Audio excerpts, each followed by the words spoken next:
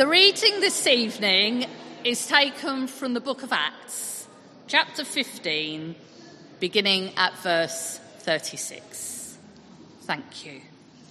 If you'd like to follow it in the church Bibles, it's on page 1111, so all the ones. Acts 15, 36. Sometime later, Paul said to Barnabas, "Let us go back and visit the believers in all the towns where we preach the word of the Lord and see how they are doing." Barnabas wanted to take John, also called Mark, with them. But Paul did not think it wise to take him, because he had deserted them in Pamphylia and had not continued with them in the work. They had such a sharp disagreement that they parted company. Barnabas took Mark and sailed for Cyprus. But Paul chose Silas and left, commended by the believers to the grace of the Lord. He went through Syria and Cilicia, strengthening the churches. This is the word of the Lord.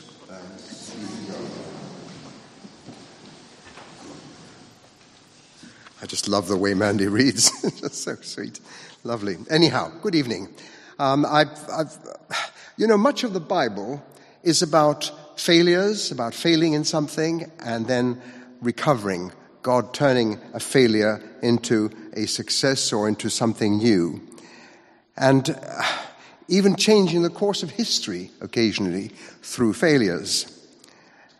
And tonight's reading is no exception. It's about two spectacular failures. The first is the failure of Paul and Barnabas to agree. And the second spectacular failure, that first failure, by the way, led to them splitting up, as we read. And the second failure is actually the cause of the first failure, which was the failure of John Mark some years earlier, when he was still a young teenager, to be reliable, to actually stay with the course. He actually left early and left the mission and just packed up and went home. He went AWOL. And this caused Paul to be so disappointed that he said, "I'm never having this guy on another cruise with me. He's never coming on another mission trip." And Barnabas wanted to give him a second chance. And so this evening, actually, I would like us to be challenged, allow ourselves to be challenged by the failure of John Mark and the way that God used Barnabas, his cousin Barnabas, to help him to recover and to recover from this failure and to become a different kind of guy. But first, let's pray. God our Father, we just ask you once again to open our ears, and as we open your word, and open our hearts, so that each of us may receive whatever you may want us to receive this evening. And we ask that in Jesus' name. Amen. Now, the first thing to know is that we as Christians never treat failure. Well, let me start again. Christians don't use failure as a person, always as an event. Let me say it again. For Christians, failure is an event. It is never a person. Because we know that God never writes off people. And that throughout history, he has been able to turn negative events, negative things, failures of people, and change them around, as I've already said, into something triumphant, something victorious, even changing the course of history. And using ordinary people like you and me sometimes, who had previously failed him, and who had failed others, and who had even failed themselves, and use them as instruments for renewing the world around them. And that's such an encouraging message. It's one that I needed to hear and that I really felt this week as I studied this passage. And as I talk about John Mark and Barnabas this evening, your faith challenge, which is to believe, as I do, that God has what God has done with them and through them, he can do through you and me. Our story begins with a journey planning session. As Mandy has read, it's now 4 years after the first great missionary journey that we've been following over the last 8 or 9 weeks in the evening services. And Paul and Barnabas, no doubt with their maps spread out in front of them, are planning the next journey. Now, we all know that first century travel was pretty miserable. Travel was uncomfortable, and it was dangerous, and the roads were bad and poorly signposted, and travelers were in constant danger from robbers, and that's because in those days there were no travelers' checks and no plastic cards. You had to carry all your travel money with you in coins, gold or silver, so you became a wonderful target for robbers. And in addition to this, there were danger of accidents on the road, and hunger and thirst, and wild animals and shipwrecks. So if you were a missionary, you might also face the additional danger of hostility and persecution, which of course Paul and Barnabas failed. But they considered it all worthwhile because they saw tremendous fruit. So wherever they went, thousands who had never heard the name of Jesus flocked to give their lives to the Lord. And wherever they went along the way, their missionary path, they would stop sometimes for weeks or months, sometimes even for a couple of years. They journeyed from what is now Israel through to Cyprus, into contemporary Lebanon, through Syria, and to Antioch, which is now the city, or on the location of the city of Antakya in southern Turkey. So it's a big journey in those days, huge.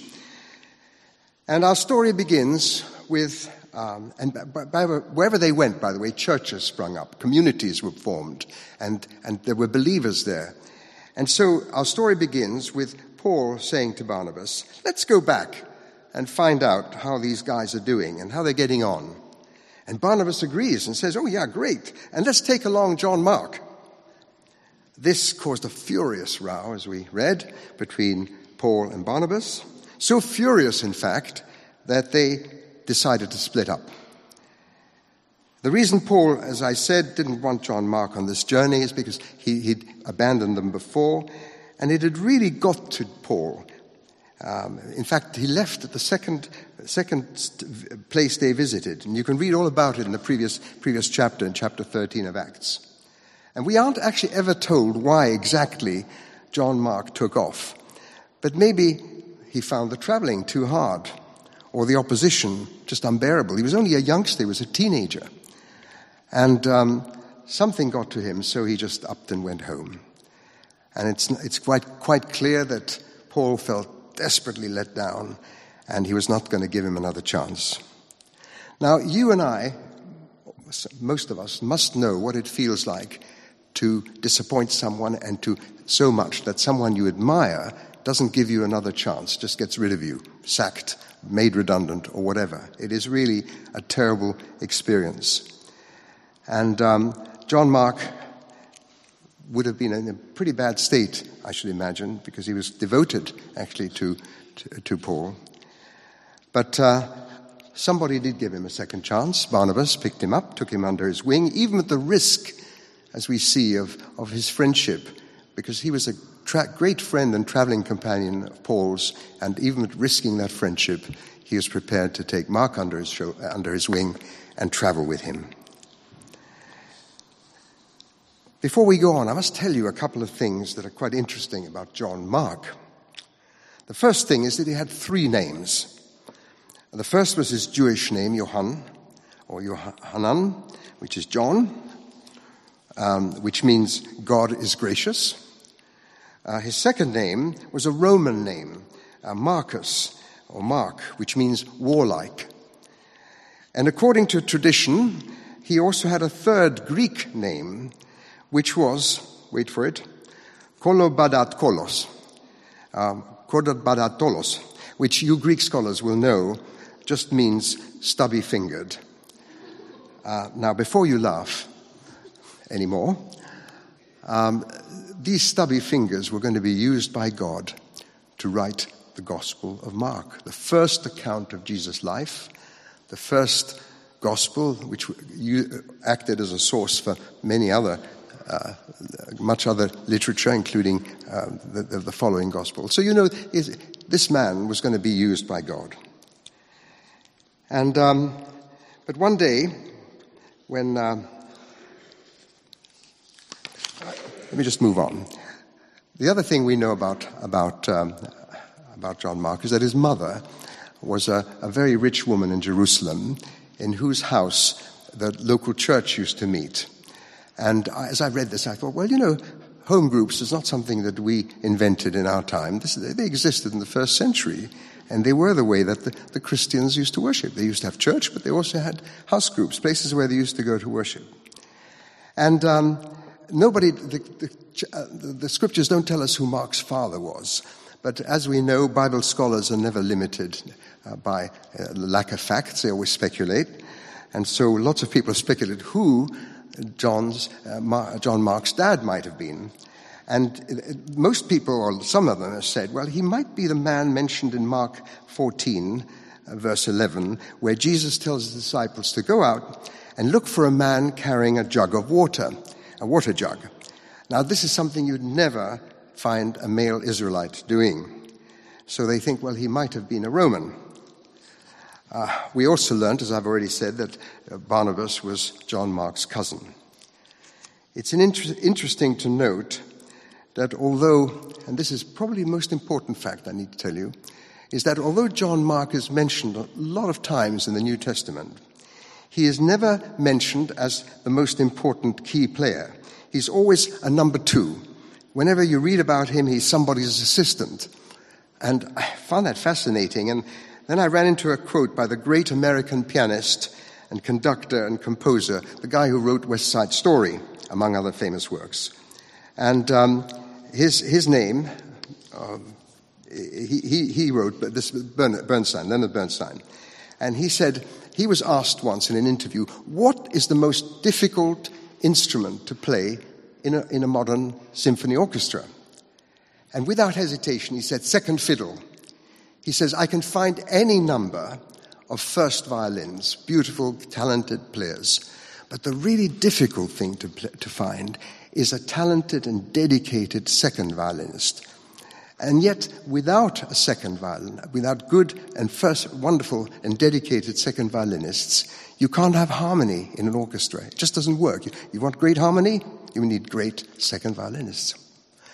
And I thought, well, that applies to churches as well. I mean, in a place like St. John's Blackheath, you've got gifted musicians, wonderful, great worship. You've got good preachers and good administrators.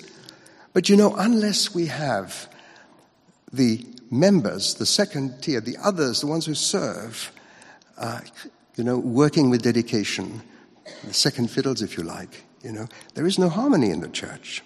If you ask people who've come to our church, like, who has had the most influence on your Christian life in St. John's, they will very, very rarely point at someone that was up front. They usually point to someone who served them a coffee, who smiled at them, who received them, gave them a good welcome, who walked up to them after a service and expressed genuine interest in them and their lives. These are the people, the Barnabases, if you like, that actually have brought people in, kept them in, and helped them to grow in the Christian life. So plenty of reason for us preachers to be humble. In God's kingdom, the least shall be the first. And I think in the kingdom of heaven, the second fiddles will be the first fiddles, will come, because they're the ones who've really made the church great.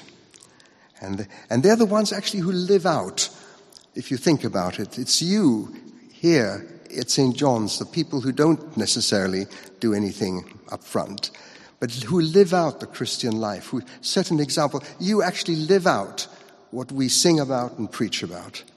And that's what makes the difference. They see that we're not hypocrites, that we live out as a body what we talk about from the scriptures. But back to John Mark's story, it's clear that Mark had a commitment problem. And as we already saw, he went home and left Paul and Barnabas high and dry. Mark knew what it felt like to fail yourself and fail others. And he wrote about it. In chapter 14 of his gospel, he writes, he describes the young companion of Jesus, who, when they came to arrest the master, fled in such terror that in the scuffle of all these people coming to get Jesus, he lost his clothes and he ran off into the night stark naked. And it's believed that Mark was actually writing about himself. He was that man. And then in chapter 14, that was earlier, in chapter 14 of his gospel, Mark recounts with enormous feeling, if you read it, how, and poignancy, the way that the Apostle Peter's monumental failure happened, how he denied the Master 3 times, and how the cock crowed, and how Peter just broke down and wept. You know, Mark really understood all about failure, but he understood about redemption as well. But the Bible teaches us again and again that God is a God of not only of second chances, but of third chances and fourth chances and so on, forever. And that as often as not, he brings positive outcomes out of very negative situations. I mean, following the great failure of Paul, everybody focuses on Paul and Barnabas having this bust-up and splitting. But in fact, even out of that, before they reconciled, God brought a wonderful thing. He created 2 teams instead of 1 to go around the world. And thousands more people came to Christ than if there'd only been 1 team. So even out of that apparent failure, something good happened. And failure is a good teacher if you are prepared to learn from it. The Bible calls those who learn from their failures wise. But often we need someone else, very often we need someone else to actually lead us from failure to understanding failure to redemption. At a moment when John Mark must have felt rubbish about himself, Barnabas took him under his wing. And he took him on his own missionary journey. And you can imagine that Barnabas, without condemnation, without being judgmental, led John Mark by example, by Barnabas' own living Christian example, led him to a different place, a new place. And every church, every Christian community needs Barnabases. We all need them. A problem with our failures is they often leave us feeling so desperate, so discouraged, so alone with our problems, that at times we just need not only wisdom from on high. We can read the Bible and we can say God can speak to us maybe, but it's the person that comes alongside us and helps us to get a perspective. Maybe a person who themselves have recovered many times from failures. It's that person that turns our lives around. Barnabas was naturally drawn to people that were needy and that needed encouragement. Barnabas means son of encouragement. And he was a constant help to those around him. And when people saw the way that Barnabas behaved and the way he acted and the way he served and the way people responded to his service, unbelievers, it says in the scriptures, actually flocked to become Christians. They wanted to have that life. They wanted to be like that. And Barnabas was not only a great encourager, but he was also a man of great courage. For example, when Paul first arrived in Jerusalem, following his conversion, you remember, the local believers were extremely reluctant to admit Paul into their fellowship. After all, he'd been the fanatical terrorist, the one who'd persecuted them and who'd arrested Christians, and they feared that this apparent conversion of Paul's was no more than a trick which would enable him to identify more Christians and arrest more of them. And so it was Barnabas, at enormous risk actually to his own life, who persuaded the local community that Paul's conversion was genuine, that this was a man who loved Jesus and who had changed completely. And it took him a while to do it, but he managed it. And the Barnabases in this church actually need courage too. We don't daily face imminent death or persecution, but we also have to do things. And I've just been involved in the last few weeks in parish visiting. A number of you have. In fact, I can see Steve there who's been with me. It took us, we approached the thought of going from house to house outside the safety of this building and knocking on people's doors. We approached it with a certain amount of fear and trepidation at first. Not because we expected it'd kill us, but because when you knock on a stranger's door, you never know what's awaiting you on the other side, do you? But to our amazement, and I mean, the others who have done this will witness to this, Philip and others have done it, we actually got a good reception. Even hardened atheists will have said to us, I'm awfully impressed and glad that you guys come out and meet the neighbors, meet people who live in the area. What a great thing to do.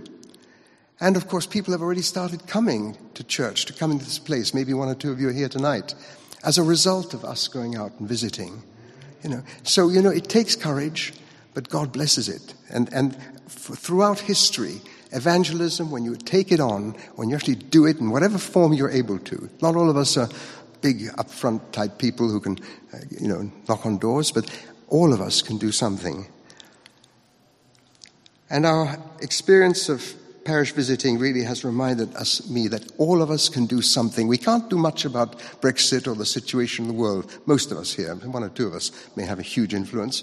But we can all do something to affect the environment immediately around us. London was voted in 2018 as the loneliest capital in the world. You've probably read it. The Guardian and other newspapers ran endless articles of the effects of loneliness on our society, what a scourge it was. The media carried stories about the effects of loneliness on individuals. I always remember the story of a man who, in the end, he had spent 9 Christmases alone.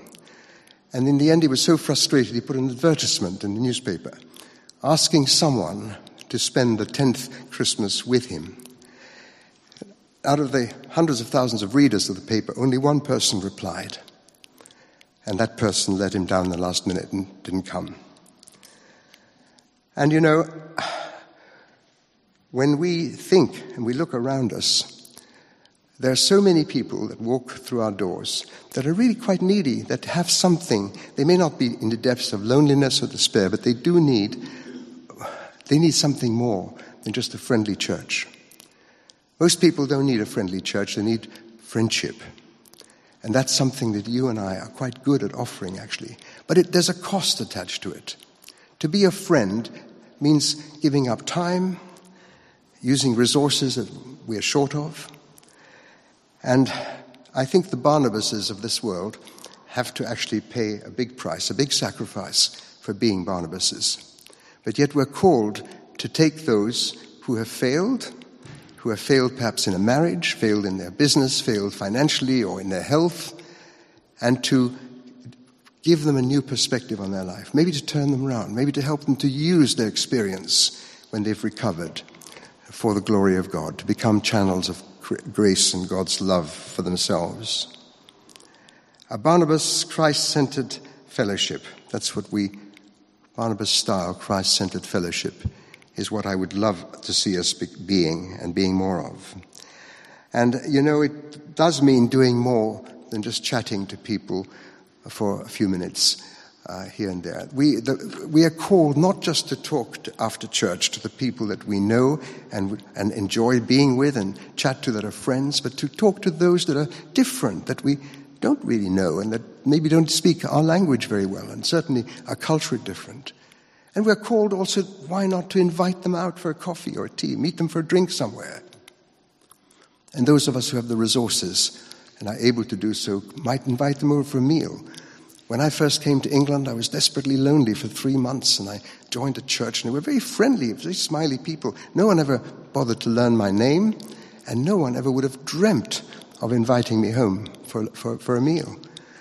And, we can be different. We can make a difference, but we have to be different in order to make that difference.